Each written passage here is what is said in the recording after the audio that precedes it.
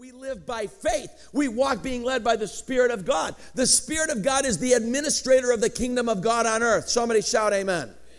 But, what am I holding in my hand? Little water bottle. Okay, now notice, the little water bottle, okay? Pastor Brian is so kind, he gets me little water bottles because I'm short. Okay, anyway, so little water bottle, right? Okay, I want you to see this. I'm picking this for a reason, okay? This is the church, and the church is a what? The church is a what? It's a spiritual body. Shout spiritual body. Okay, your job is to pray. You are so gonna not get good on this quiz. Come on, the church is a what? Good, you got a B+. All right, now listen, all right? Church is a spiritual body, but, notice this, it also has a corporate structure. Everyone say corporate structure. What does this bottle represent? It represents the what? Corporate structure. In other words, we have a corporate structure. The corporate structure is the means by which we interface with the world around us. Got it? In other words, the way we interface, you pay the bills. I mean, we're paying the bills. There are multiple churches that meet in this facility. That takes organization and administration. That's done by the, say it out loud, corporate structure. The church is a spiritual body, but it also has a what? Corporate structure. As a corporate structure, we pay the bills. We pool our resources together. It's through this that we take all of the mass anointing that's here and combine it together, because in the body of Christ, when we combine our gifts, talents, and abilities and all the rest and the anointing that's on us, the sum of the parts is greater than the whole. In other words, 2 + 2 is equal than a lot more than 5 or 4 or whatever 2 + 2 is. I learned a long time ago, there are 3 kinds of people in this world: those who know how to count and those who don't. Amen. So anyway, that was a joke. If you think about it, it's actually funny. But hear this, all right? The church is a what? It's a spiritual body, right? It's a what? Has a what? And this is the way we interface with the world. We pool our resources. We make sure people are accountable. We can discipline people if we need to. It has a corporate structure. You know, the corporate structure is the servant of the spiritual body. But this is what happens. And eventually, the spiritual body becomes the slave of the corporate structure. That's when the pastor becomes a CEO and a performer, not a man of God and a man of prayer.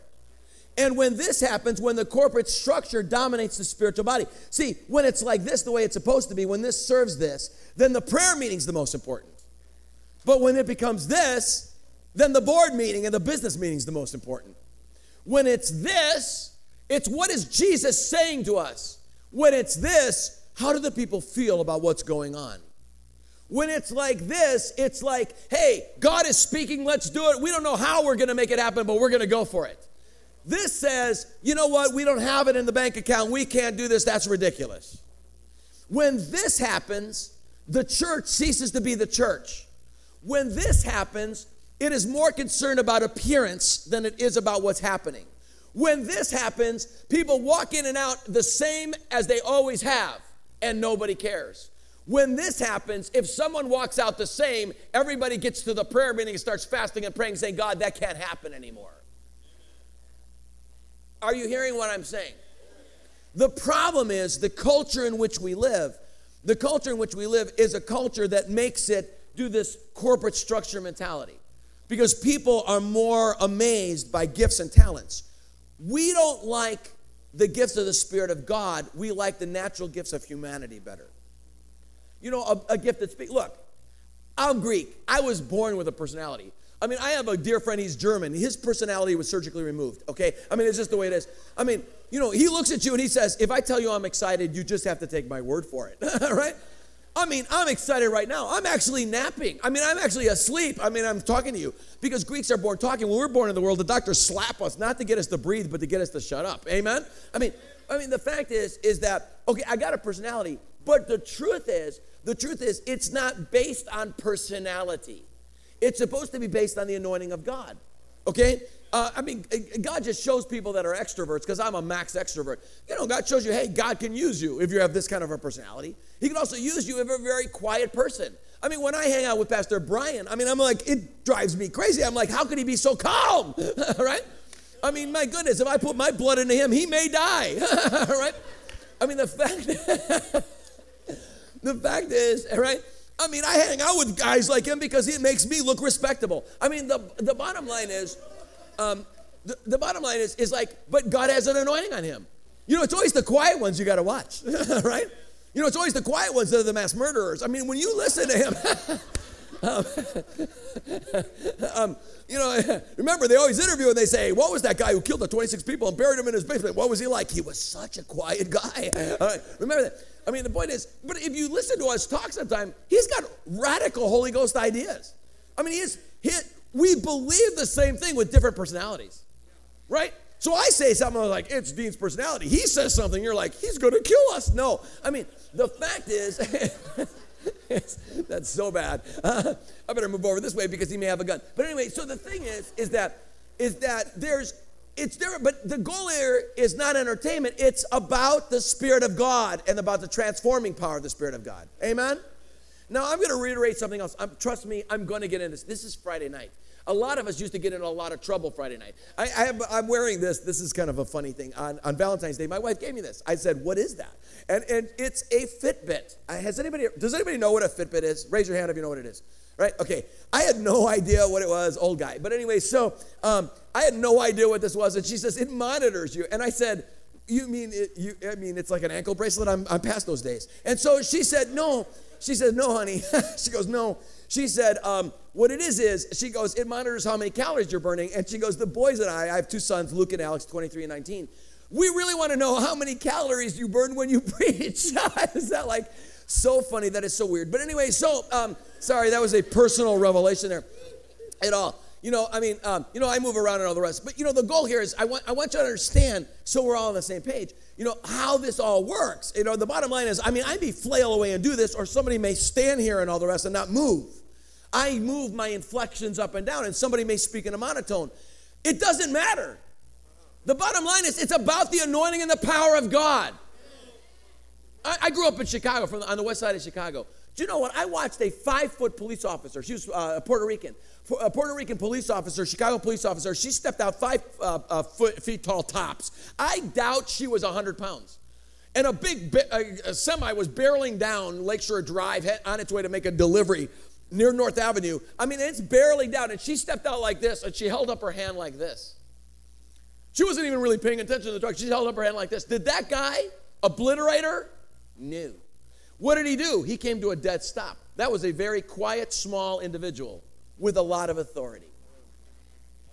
She stood there because of what she stood for with total peace. See, we view people as authority, people that are loud, people that are boisterous, people with a forceful personality. I got that. But that's not where my authority comes from.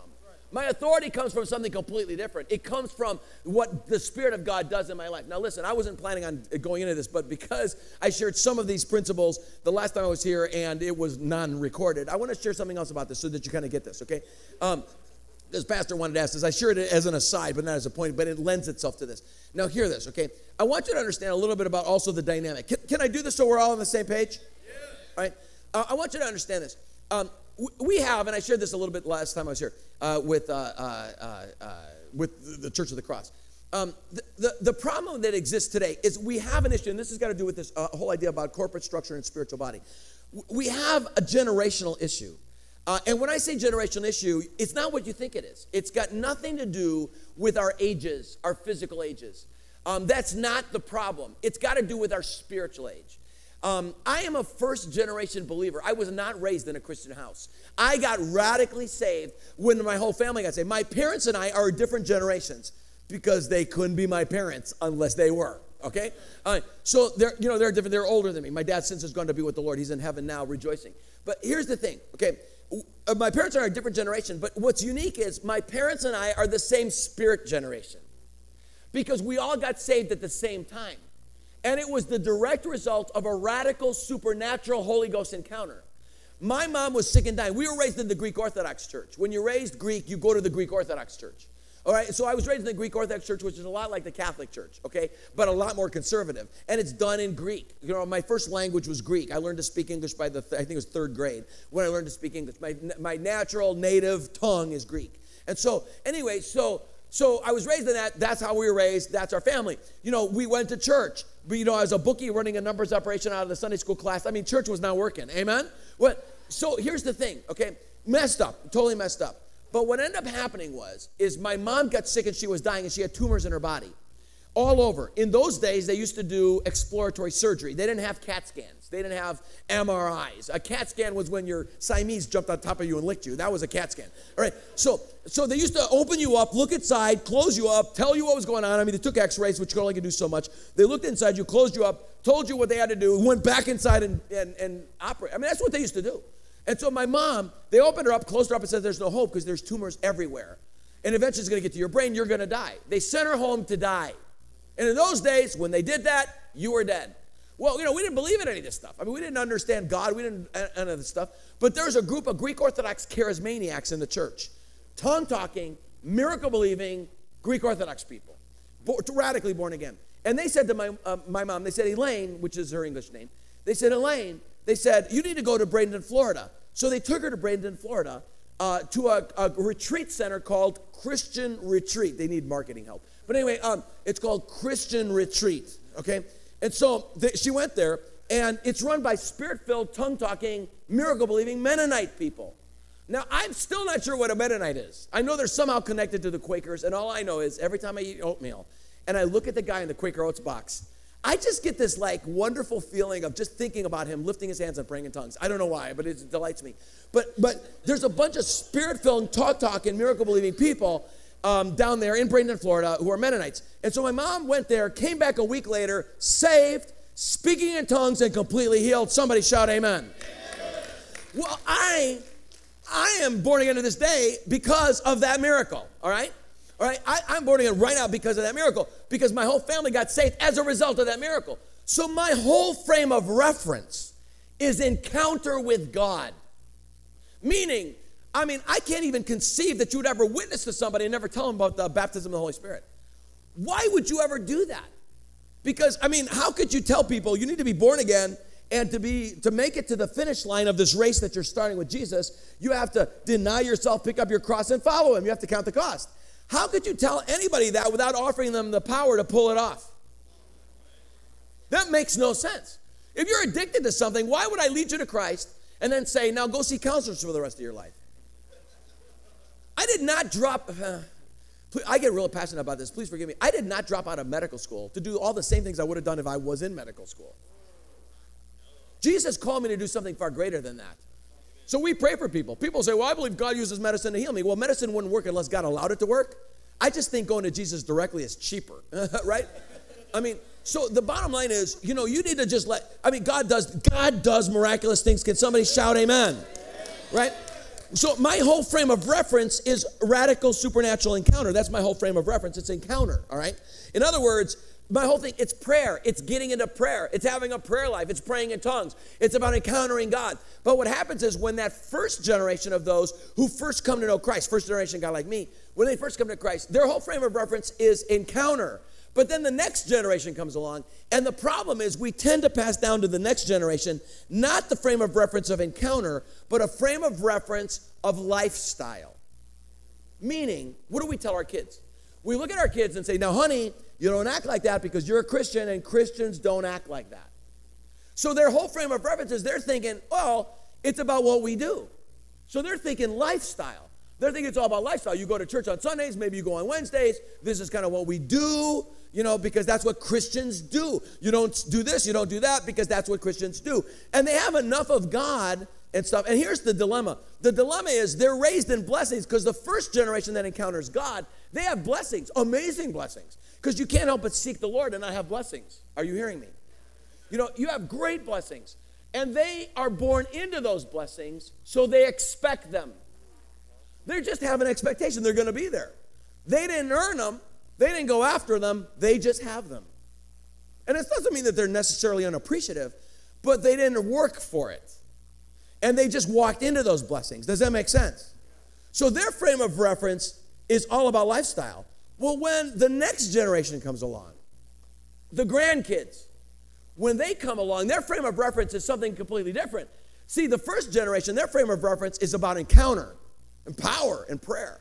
The second generation, it's lifestyle and living the Christian lifestyle. When the third generation comes along, they completely rebel because they're trying to be forced into a lifestyle for which they have no internal Conviction because they're not actually saved. And now you're telling them you got to act like this, and they're like, why would I have to act like that? And they completely rebel because they can't pull it off, because you can't make an unsaved person behave in a Christian manner when they're radically unsaved. Are you hearing me? Look at it this way, okay? 3 generations biblically so you understand this. You got Abraham, Isaac, and Jacob, right? So Abraham, you can hardly get through a chapter of Genesis reading about Abraham where he's not digging wells and building altars. You can't. Why? Because first generation encounter, right? I mean, amazing person. I can't wait to talk to him in heaven. I mean, Abraham has this amazing encounter with God. Well, he has this radical encounter. So he's all about digging wells and building altars. The well represents the spirit life, the life of the Spirit. That's what we're going to be talking about over this weekend. You know, the life of the Spirit of God, you know, digging that to get down to the water. That's that work of prayer and all the rest. That's the spirit life. The altar represents the sacrifice. The life of worship and sacrifice where we're worshiping God and laying things aside in our lives and sacrifice. He's building altars and digging wells. Well, then Isaac comes along. Second generation, right? So, no, let me back up and say this. This gets difficult. Abraham, that generation, that first generation that it's all about encounter, that generation that is building altars, digging wells, you know, he had convictions. Everyone say convictions. Now, for those of us who have been around a long time, or depending on how you're raised, does anybody remember the old days of Pentecost? You know, any old timers in this room? Remember, everything used to be a sin. Movies, sin. Bowling, sin. Pool, sin. It was sin. Now, you know what's so bad about that? What was bad is that generation was an amazing generation. They encountered God, and God poured out His Spirit on them, and they did amazing things. The problem is that they used the wrong word. They shouldn't have called it sin, because there were things that they did and there are other things that they did not do. And it wasn't that it was a sin. The problem was what they were trying to communicate was they didn't want to get involved with worldly things because they loved the presence of God that was with them. They loved that amazing supernatural presence, and they didn't want to grieve it away. There are things I don't want to do. Listen, I was just at a place preaching the gospel. And I mean, my goodness, we saw people that were healed. I mean, fragile diabetics, cripples, and blind people. All right, all got healed at one altar call. I'm like, heal! I mean, that's kind of my prayer for healing. I pray, heal in the name of Jesus. And for 30 years shouting that word, heal, 2 things have happened. Number 1, really in a weird way, every dog in the area sits down. And number 2... just thought that was kind of funny. Maybe I was the only one. But anyway, and number 2, you know, people start getting healed. Well, you know, have you ever seen dozens of people that are crippled, blind, deaf? I mean, we pray for people that are not. I mean, I'm not praying for somebody who's like, I have a back pain. I mean, that's easy. You know, you feel better? I think so. Great, Rod, pray you're healed. You know, we're praying for people that are crippled. I mean, people that I'm in front of people. We've just said to them, your gods have never answered your prayers. You know, when you're in an area that's Islamic, you know, you look at them and say, your gods have never answered your prayers. But I'm going to pray in the name of Jesus Christ, the Son of the living God. He's going to hear my prayer, heal your sick, raise your dead, and cast out your devils to prove to you your gods are false, and He's the only way. That's our altar call all over the world. You know, I mean, you know, you have to have an edge to do that, and I'm nuts. I was dropped out of my head a lot when I was young. Hear this, okay?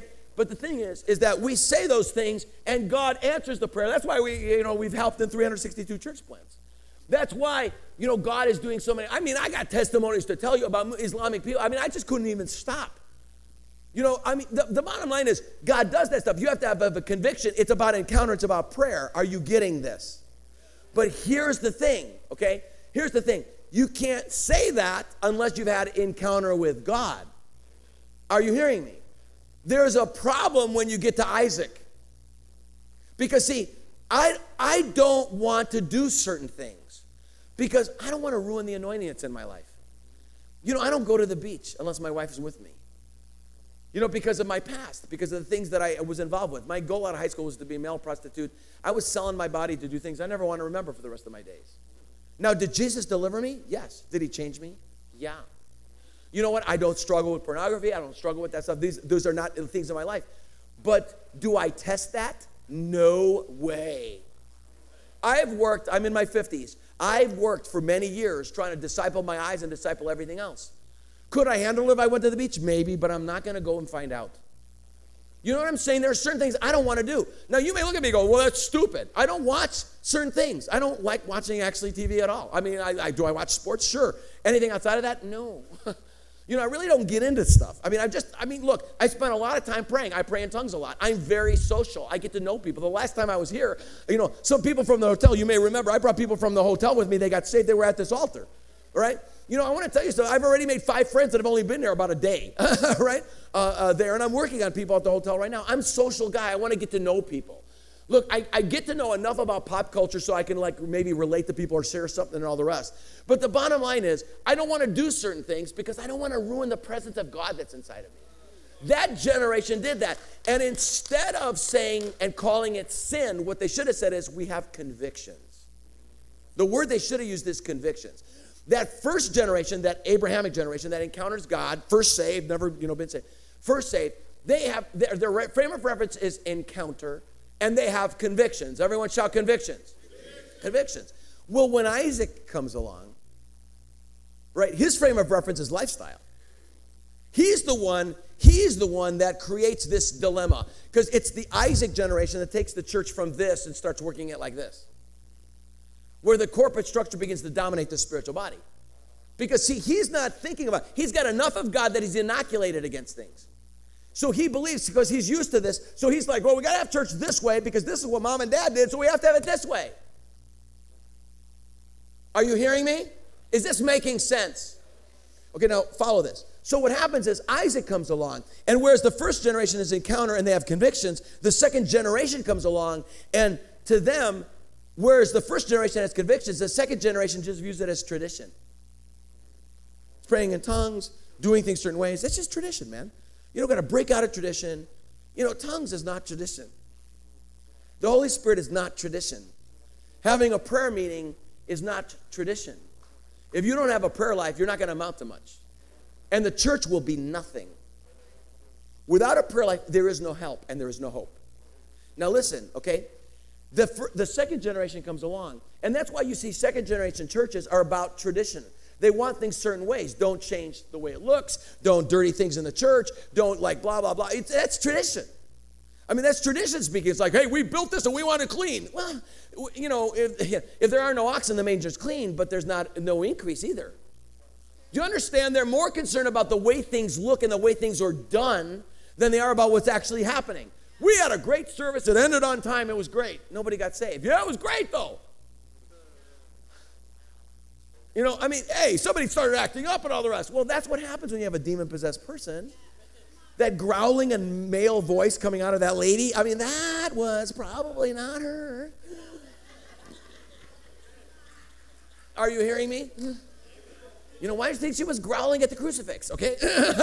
That lady was wearing, you know, I mean, the fact is that, do you understand? They're like, well, that was not appropriate. Do it somewhere else. You know, I went into one church, huge church, largest church in the state I was at. They handed me a piece of paper. I'm like, what's this? And they said, those are the list of the words you can't use in your sermon. This was 30 minutes before I got up to preach. I looked at the pastor. The pastor was there. I looked at the pastor. I said, hey, listen, here's the piece of paper. Hey, bless you, man. I'm going to Starbucks. And I mean, I picked up my stuff and I was going to walk out. He goes, where are you going? I said, Pastor, look, I am not going to rebel against you by using the words you asked me to use, because that would be rebellion and I want to be blessed. So I'm not going to do that. I said, so just tell all the people in your church, you talked to me, you'd never met me before, you talked to me, because he hadn't met me. I mean, he met me that morning. I mean, you never met me. I was a fruitcake. I was a flake. I will not even defend myself. Tell him I was horrible, that nobody should ever think about even going to our ministry or being involved with our ministry. Tell him all that stuff, but I'm going to Starbucks because I can't honor that, because all these words you told me I can't use, hell, sin, judgment, death, I can't use these words. I said, I was actually going to use them in my opening introductory comments to say hello. And he looks at me, he goes, well, what? No, you can't leave. You know, because they're a church that's involved with, you know, one of these newer, younger, a huge church. I mean, like I told you, it's huge. But I mean, they're one of these things, and they can't do anything spontaneously because they're not led by the Spirit of God. It's all according to programming, the program, the videos, the video clips. Nobody can just stand up and share the word spontaneously. And so because it's built on a corporate structure mentality. It's built on tradition. To them, it's tradition that you do things the way you do things. Is this making sense? Okay, the first generation encounter, and they have convictions. The second generation, Isaac, they're more about, lifestyle, and so it's tradition. And in fact, when you read about Isaac in Genesis, he doesn't build nearly as many altars. He doesn't dig nearly as many wells.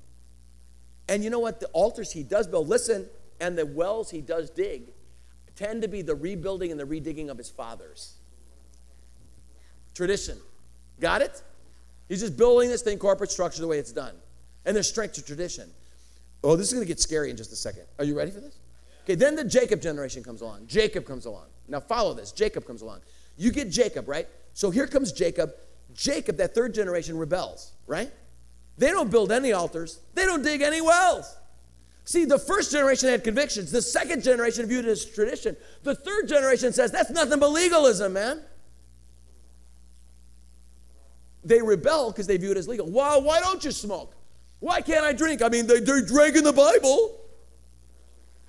Why can't I drink? Look, I realize where I'm at. I know I'm in California. I realize a big bunch of the profit of this state goes to alcohol and wine. I come from Colorado. Now they've legalized everything. Everybody's smoking weed. I mean, now we have forest fires. Entire communities get high. The restaurant business is increasing because everybody's got the munchies. That's great. But the bottom line is, it's like, guys, do you understand how messed up this is? And, they're advertising. I left, to fly out here, and the big news was, hey, the state's going to make more money out of, getting more people smoking weed in Colorado. Is this what they're supposed to be doing? It's not supposed to be stealing your, states are not supposed to be stealing your money and say, play the lottery, gamble, that's how you're going to make money. So give us money by doing this. I mean, they're supposed to be helping people, not hurting them. Maybe you've never been around families that have been destroyed by gambling, but I have. Anybody in ministry has. You see the destruction that it does. This is not good stuff. Do you understand? But why do they do that? Now follow this. Jacob comes along. They view everything as legalism. It's like, where in the Bible does it say I can't smoke marijuana?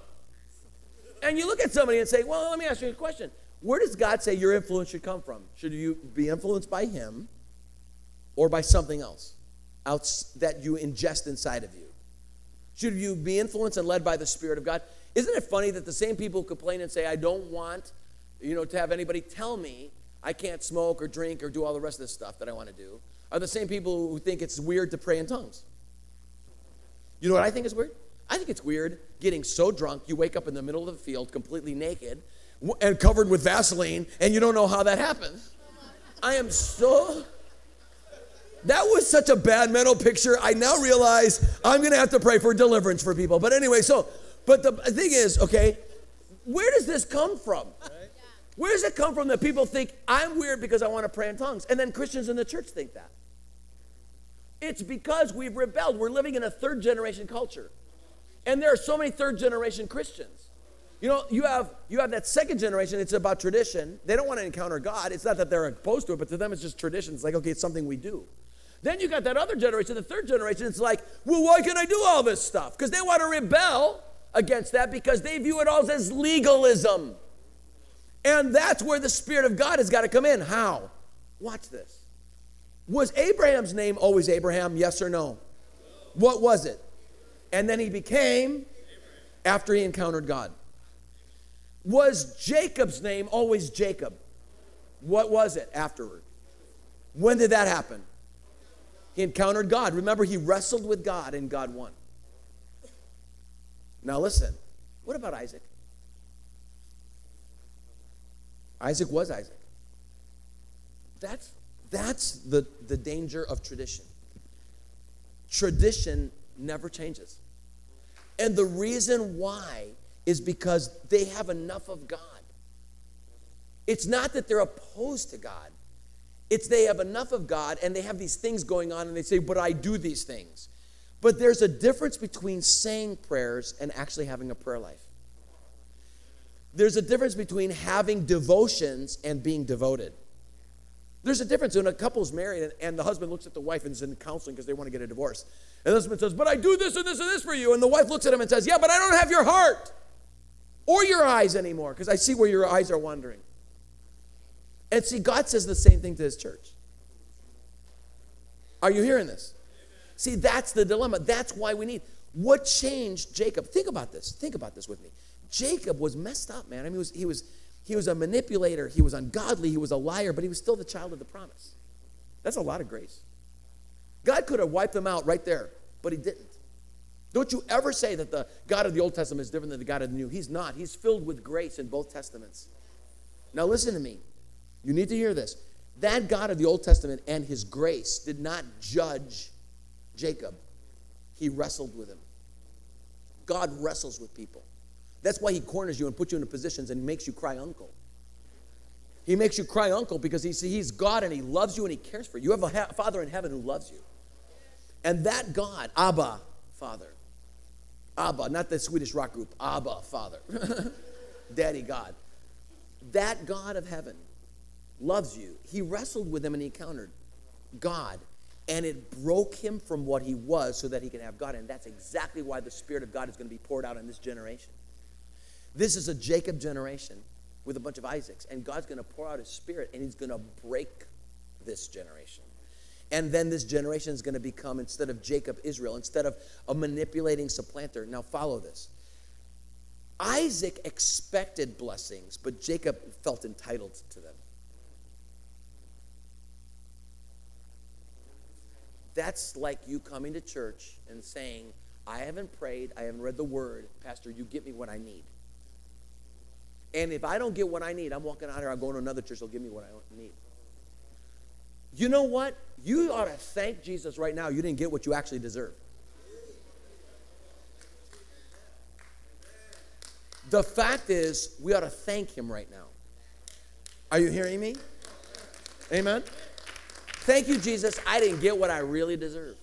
Because what I really deserve is hell. Are you hearing me? Now follow this. This is absolutely radically important for everybody to get this in this place. See, the dilemma now exists. How does God accomplish this? And how does he work? He always does this by movings of the Holy Spirit. We had lunch briefly today, Pastor Brian and I. And I said to him, I said, there's one thing we disciple into people. I tell them all the time, I'm an evangelist, but I believe in discipleship totally. And you know, we always say this. We hammer this into those that we've discipled. We hammer this to them. I tell them, if there's one thing we learn from history is that nobody ever learns from history. God always moves by outpourings of his Spirit. Now, why is this important to us? Believe me, I'm going to get into this. I'm going to still I'm teaching you a lot of the Bible right now, but an overview here. But we have such a dilemma, guys, because we've taken the power of the Holy Spirit. When I say Pentecost and God is pouring out his Spirit, probably the majority of the people in this room here aren't thinking about being filled with the Spirit of God and having a dynamic prayer life called praying in tongues. You're more thinking about, man, are we going to have like gold dust? Are we going to have some unusual phenomenon? Are people going to get slain in the Spirit? We want God to move on us. Heal me and take care of my problems so I have a more entertained and enjoyable life. But God wants to work in you and through you. There is a really interesting a portion of Scripture in the Bible, and that's what makes the Bible so scriptural, is that in Acts chapter 8, Samaria has a healing revival through Philip, who's an evangelist. And so, you know, for those of us who are evangelists, I mean, you know, we love Philip. And Philip shows up there, and he's a busboy that's gotten on fire for Jesus, and he's preaching the gospel. So he's preaching the gospel. All of Samaria gets saved. Simon the sorcerer, that's where Simon the sorcerer, not Simon Says, because that was like a distant relative. Simon the sorcerer, he's the head demonic witch doctor of the area, and he's got a demonic ministry. And he's doing all these amazing things. And he's keeping people spellbound by his demonic arts. Well, what happens is Philip comes, people are getting healed, demons are coming out, even Simon the sorcerer gets saved, and everybody's getting water baptized. Was the early church happy? No. The early church was upset. They sent Peter and John there. You read it. You read it in Acts chapter 8. They sent Peter and John because the people had not gotten baptized in the Holy Spirit. They'd only been water baptized. Now think about that. The Bible tells you water baptism is essential for you. It's important and everybody needs to be water baptized. But the Bible literally says that Peter and John went there because the people had only been water baptized. Are you hearing that? What does that mean? They were getting it. See, what happens is you tend to slip into tradition. You tend to slip into just getting water baptized, and you think this external thing is all that matters. You know, the people had signs, wonders, and miracles. If we were having meetings like this here, every church that's here represented would be packing out this place. We'd get a bigger auditorium. Because people be coming saying, well, see what miracle you get, see what thing you can get, and all the rest. But the early church, all of Samaria is getting saved and water baptized, man. And they're not happy. What does it take to make you happy? They were concerned because they knew that if people were not personally filled with the Holy Spirit, they would never be completely transformed and changed. We want God to move on us on our external circumstances to give us an easier life. But God wants to move in you because he wants to make you look like his son. A changed life can change a world. But a person who's excited about going to revival meetings can't. You know, your neighbors don't need to see your face walking out your door and see your taillights as you're going to another church meeting. They need to see your face at their front door when they're going through their worst problems, and you got an answer that goes beyond, hey, listen, we're just here to cry with you. When you lay your hands on them and you're living a life that is worth being replicated, when you're living a life that is holy and pure, when people are drinking all around you and you're not drinking, when people are sexing all around you and you're not sexing, when people are looking at disgusting things and you're not looking. I have a friend who's in ministry. I love what he said. He goes, when we got saved, he goes, we were auto mechanics. Our garage got saved. And you know what that means? You know how an auto garage gets saved? You change the calendars. That's what changes. You know, the bottom line is, though, but that's what happens. You know, that has more force than you could ever imagine. Because when God changes a man or a woman, and they change, when they really change, when they become servants rather than users. You know, the church has become a user place. It's what's for me and mine. But how about return a blessing unto God? Are you hearing me? We're in a Jacob generation, and God's going to pour out his Spirit, but he wants to pour out his Spirit in us to change us and transform us. Is this making sense? Look at 2 Kings 3. This will perfectly lead into this. I'm going to read you this, a big portion of this. So just follow along with me as I read this, starting with verse 1. Now Jehoram, the son of Ahab, everyone say Ahab, became the king over Israel at Samaria in the 18th year of Jehoshaphat, king of Judah, and reigned 12 years. He did evil in the sight of the Lord, though not like his father and mother, for he put away the sacred pillar of Baal, which his father had made. Nevertheless, he clung to the sins of Jeroboam, the son of Nebat, with which he made Israel sin. He did not depart from them. Now Mesha, king of Moab, was a sheep breeder and used to pay the king of Israel 100,000 lambs and the wool of 100,000 rams. But when Ahab died, the king of Moab rebelled against the king of Israel. And King Jehoram went out of Samaria at that time and mustered all Israel. Then he went and sent word to Jehoshaphat, the king of Judah, saying, the king of Moab has rebelled against me. Will you go with me to fight against Moab? And he said, I will go up. I am as you are. My people as your people. My horses as your horses. You notice they never say my taxes as your taxes. It's kind of funny. He said, which way shall we go up? And he answered, the way of the wilderness of Edom. So the king of Israel went with the king of Judah and the king of Edom, and they made a circuit of 7 days' journey, and there was no water for the army or for the cattle that followed them. Then the king of Israel said, alas, for the Lord has called these 3 kings to give them up into the hand of Moab. But Jehoshaphat said, there's not a prophet of the Lord here that we may inquire of the Lord by him. One of the king of Israel's servants said, Elisha, the son of Shaphat, is here. He used to pour water on the hands of Elijah. Jehoshaphat said, the word of the Lord is with him. So the king of Israel and Jehoshaphat and the king of Edom went down to him. Now Elisha said to the king of Israel, what do I have to do with you? Go to the prophets of your father and the prophets of your mother. And the king of Israel said, no, for the Lord has called these 3 kings together to give them into the hand of Moab. Elisha said, as the Lord of hosts lives before whom I stand, were it not that I regard the presence of Jehoshaphat, the king of Judah, I would not look at you or even see you. But now bring me a minstrel. And it came about that the minstrel played, and the hand of the Lord came upon him. He said, thus says the Lord, make this valley full of trenches. Thus says the Lord, you shall not see wind, nor shall you see rain, yet the valley shall be filled with water, so you shall drink, both you and your cattle and your beasts. This is but a slight thing in the sight of the Lord. He'll also give the Moabites into your hand. Then you shall strike every fortified city and every choice city, and fell every good tree, and stop all the springs of water, and mar every good piece of land with stones.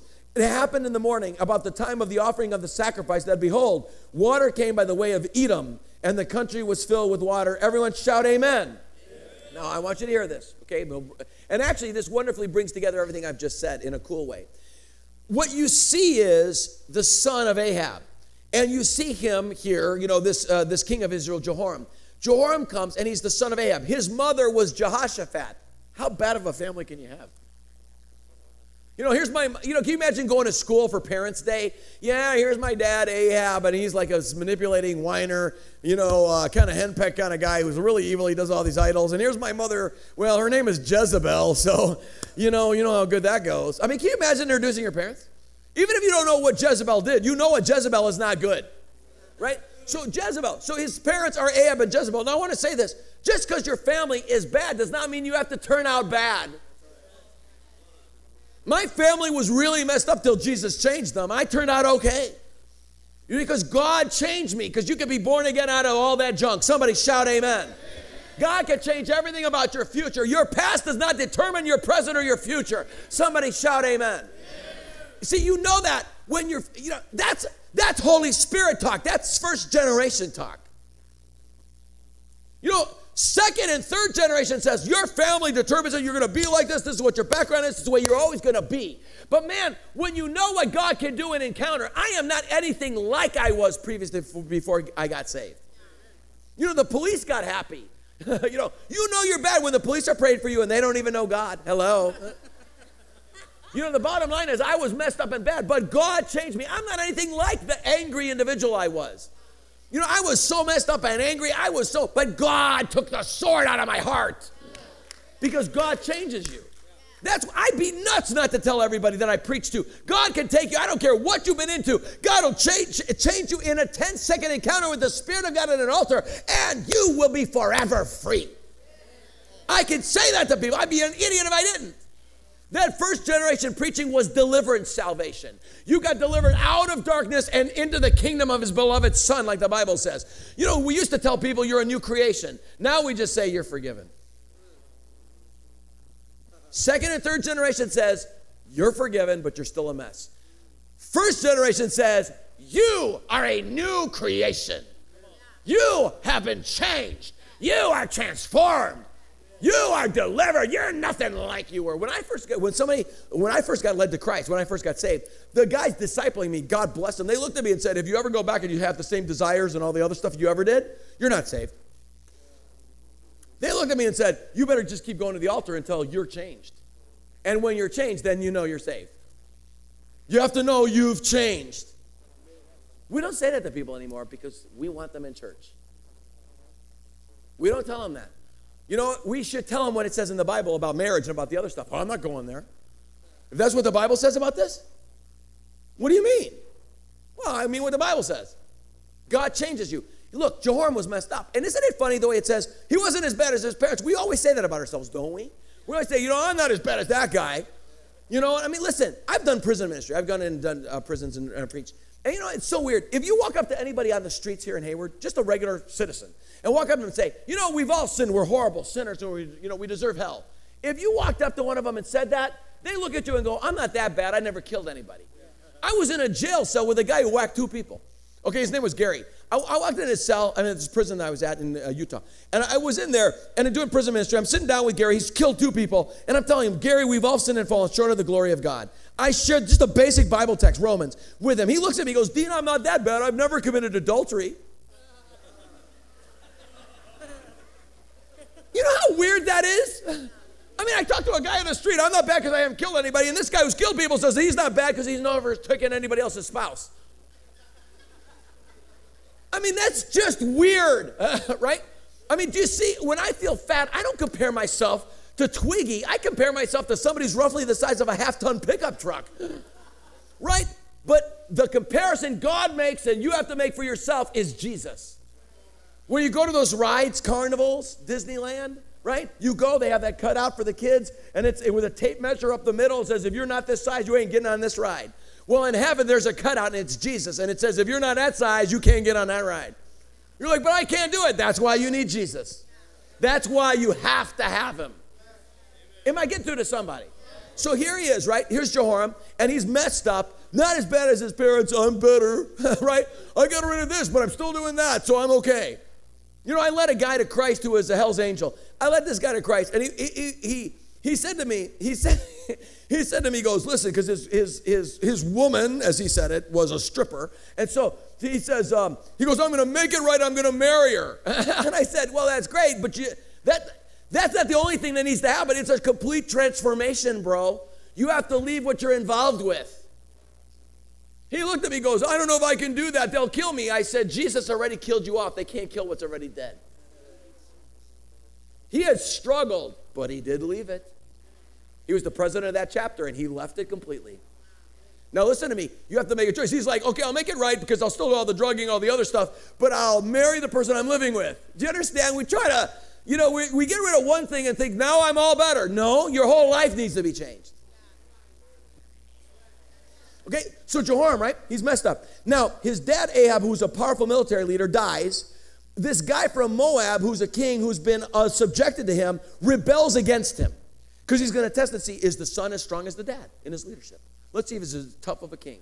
So he rebels against him. So now in order to prove that he's a big man, strong man, Jehoram's going to go after him. So he goes. But then he calls Jehoshaphat. Now Jehoram's messed up. Backslidden, second to third. He's basically radically a third generation guy. He's Jacob. He's a manipulator. He's an idolater. I mean, Jehoram's messed up. Okay? So he's a third generation guy. And he calls to Jehoshaphat. Everyone say Jehoshaphat. Now Jehoshaphat was a good king. He loved God. He's more like a second generation guy. He's not a first, but he's a second. And you say, why do I say that? Because he was such a good guy. He's the one, if you recall, if you read your Bible, he's the one who sent all the praise and worship team out to go face the enemy. And when they started praising the Lord gave them victory. Does anybody remember that story in the Bible? Right? That's in the Bible. It's in your Bible. It's really cool. I can't wait to talk to the people who are part of the worship team. I can't wait. Because can you imagine? I want to ask them. You're leading worship. Can you imagine? Everybody prayed. They decided to send the worship team out to face the enemy. You're going to march ahead of us. Everybody's like, yeah, God's leading us. Yeah, and worship team, you go first. Yeah. What? Dude, they got swords. This is a trumpet, man. I mean, I want to ask, you know what I mean? There are certain stories. I want to talk to the people, and I'm hoping we get a chance to talk in fellowship about that stuff because I have really questions. How did you feel? Did you strum? Did you want to say, I'm third chair, you can be first today? How did they do that, right? And so, I wonder, I have questions. But the thing is, they go out. So he's a good king. He's trusted the Lord. But you know what his problem was? Because he's second generation. His problem is, and God rebukes him on it, he constantly associated with people that were compromised. See, that's a good lesson for everybody in this room. You cannot, there are people in this room, your fellowship was with people. Now, everybody listen exactly, look at my lips. Listen to what I'm going to say. Your greatest source of compromise in your Christian walk is not going to come from unbelievers. It will come from compromised believers. The Spirit of God will leave you if you live in compromise. Unbelievers, you could see, black and white, you could see the difference. You could see it. You look at it and say, you're not saved, I'm saved. You could see that. But it's compromised believers. Man, I love Jesus, and I still do all this stuff. Jesus loved him. He made this stuff. It's natural. Oh, man. I love him. You can cry all you want, but your emotions do not. Jesus said you could tell a tree by its fruit. If its fruit's bad tree. You ought to read this, Matthew 8. Bad tree if the fruit's bad. Good tree if the fruit's good. It doesn't mean that every now and then a bad apple can't come out of a tree. But if the constant byproduct is continually bad apples, that's a bad tree. Are you hearing me? Jehoshaphat wanted to keep associating with the bad trees. And God later rebukes him on it. And he makes a horrible decision to get into fellowship with this guy and go into battle with somebody who's completely compromised. In fact, they almost died. If you were listening to the stories, I read it. They almost died. That's what happens to a lot of Christian people in their spiritual walk. They almost die. That's what happens to a lot of churches. We want to associate with the world. We want to be, we're part of these compromised believers. You know what, guys? You got to watch it. That's a good word. Amen? Now follow this, okay? So what happens is they go marching, and here's their strategy. They take along, so here's a third generation guy in total rebellion with a second generation guy who's associated with somebody he shouldn't be associating with, and then they also take the king of Edom who's a complete unbeliever. So you got a second and third generation guy, a good guy who's made a bad decision, a really bad evil guy who's completely in compromise, and a guy who's an unbeliever, and they're going to march to battle. It almost sounds like a joke, right? So you got a guy who's, forget it. So they're marching out to battle, and here's their battle strategy. How are we going to go attack them? We're going to march through the desert, and we'll surprise them. So they march for 7 days through the desert, and then they complain because they're dying. They say, There's no water. Who comes up with this strategy? Whose strategy was it? Whose strategy? It was their strategy, but which one of theirs? It was Jehoram's strategy, the third generation guy. It was the guy who's into total rebellion against God. He's rebelling against God. He's an idolater. So he's like, I got a brilliant idea. We're going to really surprise them. Now they're dying of thirst. So what do? They blame God. We're dying. We're in the desert. There's no water. Our cattle are dying. Our dog's dying. If the cat dies, who cares? But the dog's dying. I mean, man, we're messed up. God, it's your fault. He wants us all to die and give us into the hands of the enemy. That's exactly what happens in the church today. We want the Spirit of God to be poured out, while at the same time we want to blame God for our own bad decisions and sins. Is he going to pour out his Spirit on you when you're constantly looking at him as your scapegoat? Where was God? Where were you? You don't know, but I was a child when that happened to me. I'm sorry. But that thing that you've complained about and allowed to define you all these years? The thing that you're always using so you could justify your sins and tell people, get off my back. This happened to me when I was a kid. You can't accuse me. I can do any sin that I want because I had a free pass to get to heaven, sinning as much as I want because I had something bad happen to me when I was a kid. Well, good luck with that when you stand before God. Because you know what God's going to say to you? He's going to say, yeah, you were young, and that was horrible. But if you had ever come to the altar and given that up, I would have changed you. And in 5 seconds at the altar, I could have taken the pain that you're using as an excuse to accuse me so you could do whatever you want. I could have changed that pain and made it an actual platform of ministry for deliverance to other people. Could have used you. I mean, I could have done that. But no, you wanted to define you because you thought you could manipulate me.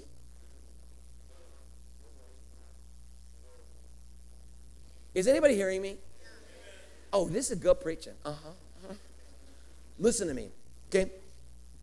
You cannot ask God the Holy Spirit to come on you when you are accusing God of all of your sins and bad decisions. That's why the Bible tells you when you get to the book of Acts, chapter 2, and they all want to know what everybody's doing when they're praying in tongues. What is the meaning of this? What are you guys doing? What does Peter say in his great message? He says, repent, and times of refreshing will come from the presence of the Lord, and he will pour out the same thing on you. Repentance is where your refreshing comes from. God is drawn by his Spirit. His Spirit is attracted to people that repent. You want to be more happy in your life? Find something to repent about. You'll be refreshed. It'll refresh you. When you're holding on to things and you don't want to give it up, you're the most miserable person of all because God the Holy Spirit's trying to convict you, and he's saying, I'm going to disappear here pretty soon if you don't give this up. David knew it. He sang it in a song. Create in me a clean heart, O God. Renew a steadfast spirit within me. Cast me not away from thy presence and take not thy Holy Spirit from me. We'll talk more about that tomorrow. But hear this, okay? This is radically important. Oh, but you're going to get a radical revy of what I just shared with you tomorrow. I mean, in the morning session. It'll be rad to you. But follow this, okay? Spirit of God wants to come. So they start blaming God. And then Jehoshaphat says, maybe we should pray. Don't you think they should have done that before they took off? Why did he do that? I've explained a lot to you. That's right. What'd you say? Right, tradition. Because that tradition generation, they're into tradition. To them, it's all about lifestyle. They make plans. It's that whole corporate structure thing, right? Okay, let's go attack. Let's go through the desert. Let's do all the rest. They don't think about the consequences. They're like, here's a battle strategy.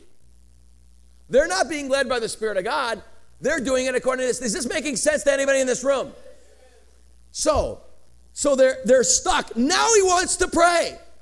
They make all their, the tradition church, the second and third generation church does all the planning, does all the stuff, and then they start to have consequences, and then they pray.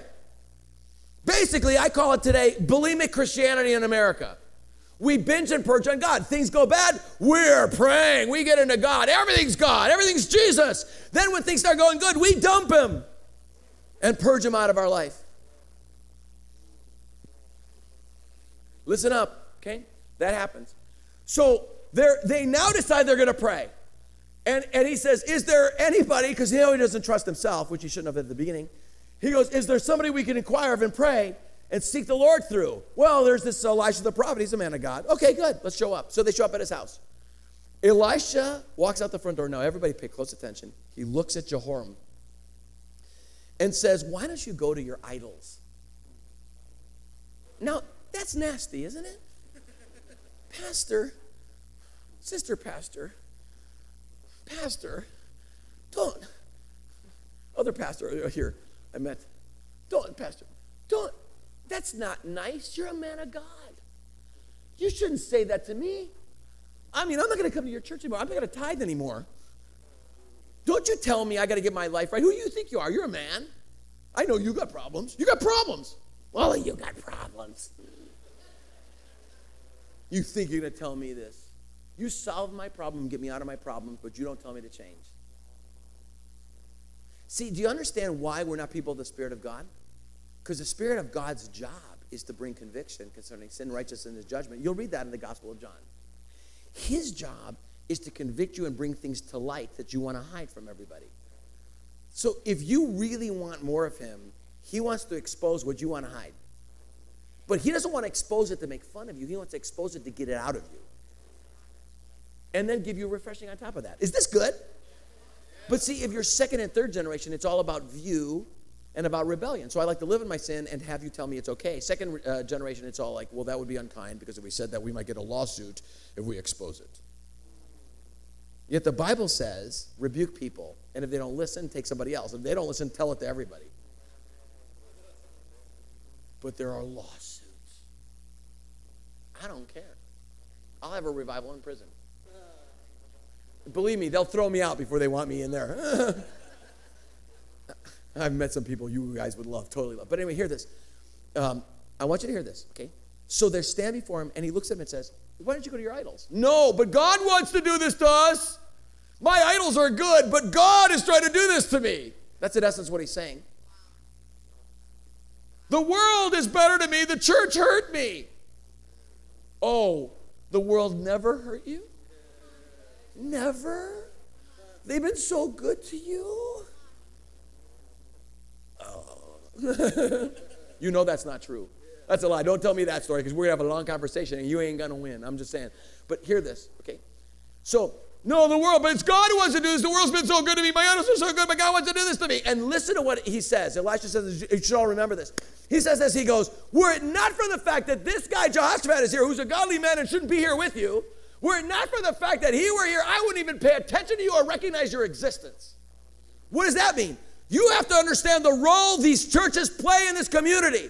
You know what? If it were not for the presence of God's righteous people in this area, God could not even look on this area because of their sin. He has brought you to this place to bring about revival. You are here to cry out to God. You are here, and that's why this area has hope. You know what? You got to thank God for all those people whose lives you made miserable before you got saved. Your mother, your father, your grandmother, your grandfather, that neighbor of yours, your brother, your aunt, your uncle, whoever it was, kept preaching to you, kept praying for you, and all the rest. You know what? Because God would have never even taken notice were it not for their prayers and their intercession. Were it not for the presence of this good man who's not thinking right by being with you, I wouldn't even look at you right now. But now bring me a minstrel. Now this is important. He was angry. Yes? I mean, you don't say something like that unless you're mad, right? Talk to me. Right? He's mad. So what does he call for? A minstrel. Why? You know, people make a little bit, I think, too much, and they miss an important point. They're like, well, the anointing comes when there's music. Well, I've been in worship services. There was no anointing. They were singing, ain't no anointing. But that's not what this is talking about. He did something that was really good. He was hot. I'm sure he wanted to prophesy to them and say, you're all going to die, you beady-eyed little sinners. But that's not what he prophesied, is it? Because he called for the minstrel. Because when you worship God, it calms you down. Sometimes before you open your mouth and you're really mad and you're really upset, step back, turn on some worship music and get your praise on. And you take that anger and you turn it into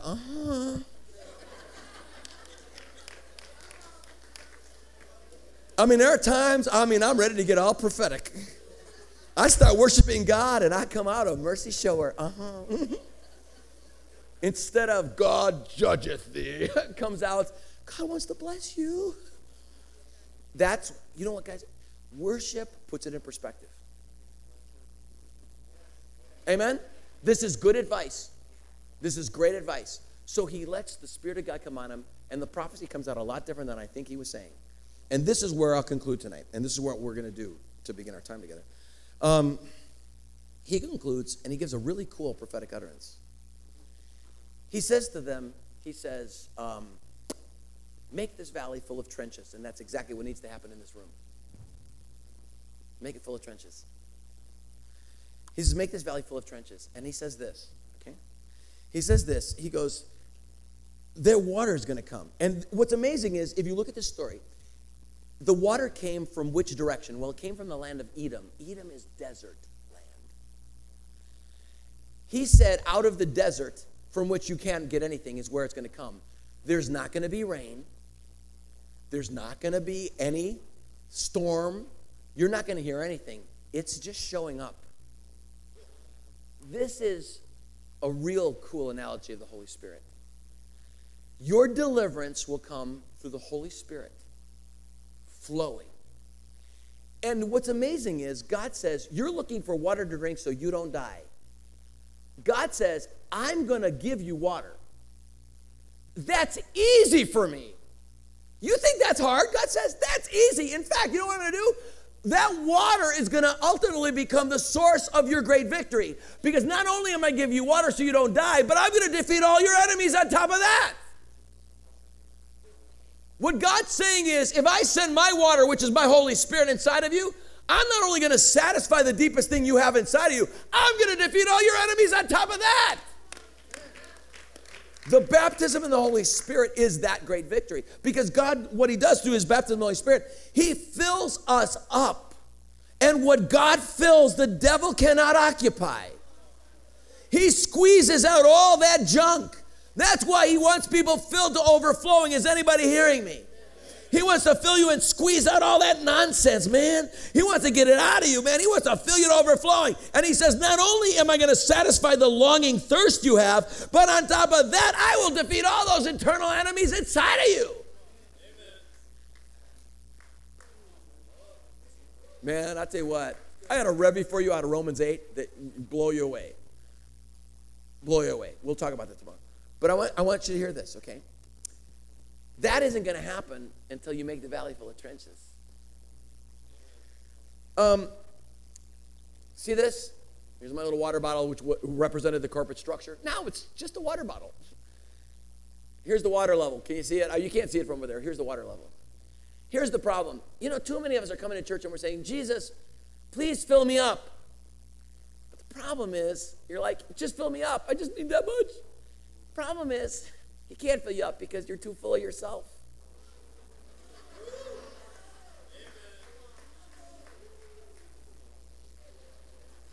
He says, make this valley full of trenches. That's why he's always asking you to empty yourself.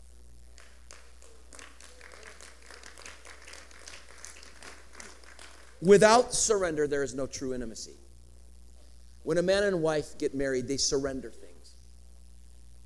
It's when they hold on to things and don't surrender that they lose intimacy and destroy a marriage. When we don't surrender, we destroy our intimacy with Jesus. And when we do that, we're just filling ourselves with ourselves.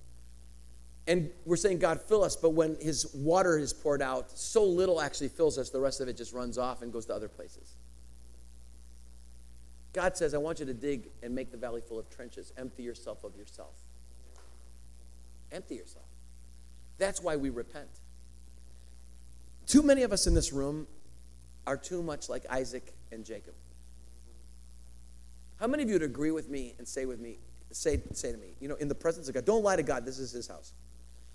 How many of you would say to me, you know, Dean, honestly, I think there's too much of me and not enough of Jesus inside of me.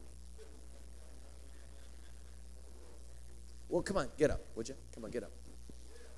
Let's make this house of God full of trenches. Come on up here, would you? Come on, everybody, come on up here. Come on up here. Come on up. Come on. Come on.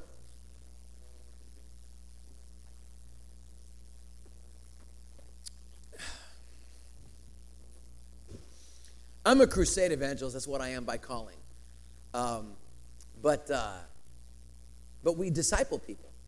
I was raised really well in the things of God. I mean, I got really discipled by a great group of people who hammered us all the time. You must always be leading people to Jesus. And Dean, you must always be discipling somebody, and somebody should always be discipling you. That's why I have people speaking in my life all the time. I've got men of God and one great woman of God, my wife, speaking into my life continually. And, because when you're Greek and you're this hyper, to me everything's like, let's go for it. And I have people who need to speak no's into my life. When you have too many yes people, you know what you come to appreciate? You come to appreciate people who are not in. Look, if you hang out with me after a period of time, and Brian has known me for a while, I'm not impressed with me at all. And I wasn't joking. We work hard on people not knowing all the things we do. It's kind of funny sometimes when people kind of find out some of the things. And I had somebody talk to me the other day and go, I just found out that you did this and this and this and this. And he goes, what? You never advertised that. I'm like, why would I want to? I don't have a book table out there. Surprise. I'm not selling you on anything. Surprise. I'm not here to market anything. I'm here to minister to you. God's been good to us. God's taken care of all the ministry things we've done, even through the economic downturn. We've never had a problem. We have had every need met amply in regards to all the ministry things we've done, all the churches. We've never actually skipped a beat. We don't even think of that stuff. You know what, guys? Because this is not about second generation and third generation building something. This is not about corporate structure mentality. It's about a spiritual body. You seek God and you pray, and you don't worry about anything. Well, I'm not concerned about things. Listen, I hang out with crazy people. Look, one of the countries that we do ministry in, it's illegal to preach the gospel. We preach there anyway. We planted churches there. You cannot even be a minister ordained in their ministries unless you've been imprisoned at least 3 times. That's part of your ordination requirement. Because they feel like, look, it's illegal to preach the gospel, and if you're actually doing the job, you should have been at least arrested 3 times by now. If nobody's arrested you, then you must not be, doing what you should be doing. I hang out with people like this. You know what I mean? To them, it's not like a horrible thing. To them, it's not like a prideful badge of honor, but to them, it's like, hey, if you're doing the work of God, you're going to suffer something. If you haven't suffered something, then what's wrong with you? Look, I'm not into whip me, beat me, make me feel cheap. I'm not talking about that. That was so weird, I can't even believe I said it that way. I think I should have worded the word masochistic. I'm sorry. But, I'm not a masochist. But what I'm trying to say is, this is not about trying to get a badge of honor by saying, look what I've suffered. This has nothing to do with that. It's got to do with a mindset that is a spiritual mindset. There are different countries represented in this room, and some of which it's difficult to preach the gospel in. And I want to say something to you. There is something that God did. Maybe you came and you're in the States because you wanted to escape some of those stuff. There's something that you should never lose an edge of, is an understanding of the cost that it means to follow Christ. We have to empty ourselves. That means you have to agree with Jesus against yourself. You have to agree with him to surrender things that you want to hang on to. If God cannot even suggest to you that maybe you need to get rid of certain relationships or habits or hobbies or your use of TV, if he can't even suggest some of these things to you where you seriously consider it as an option that God's speaking that to you, you're never going to be filled with what God really wants to fill you with, which is himself.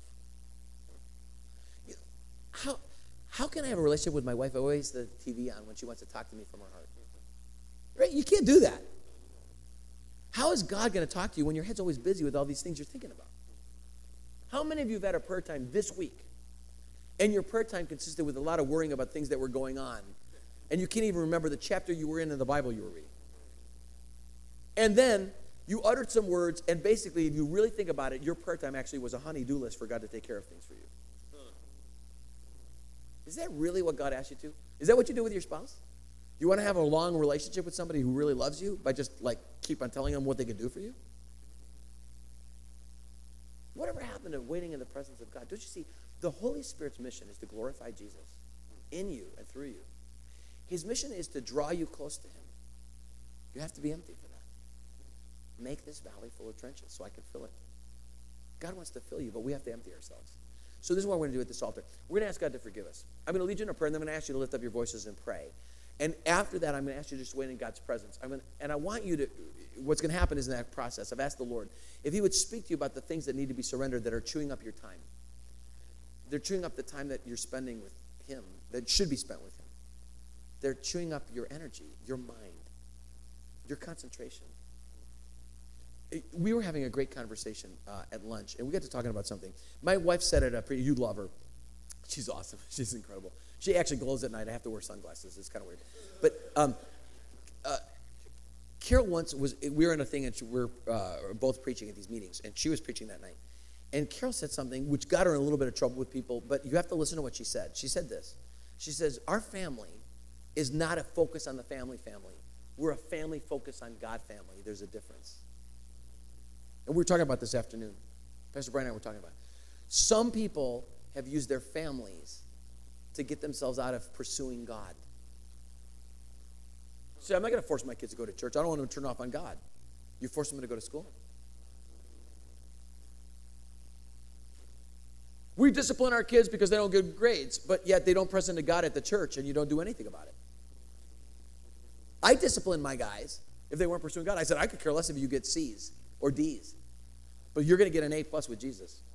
Amen. Now, my guys are one graduated. He did great at school, phenomenal, and he's known in Denver, which is amazing to me. Pursued by political parties so they can do stuff, and he's got a great job, and he's got great influence at various things.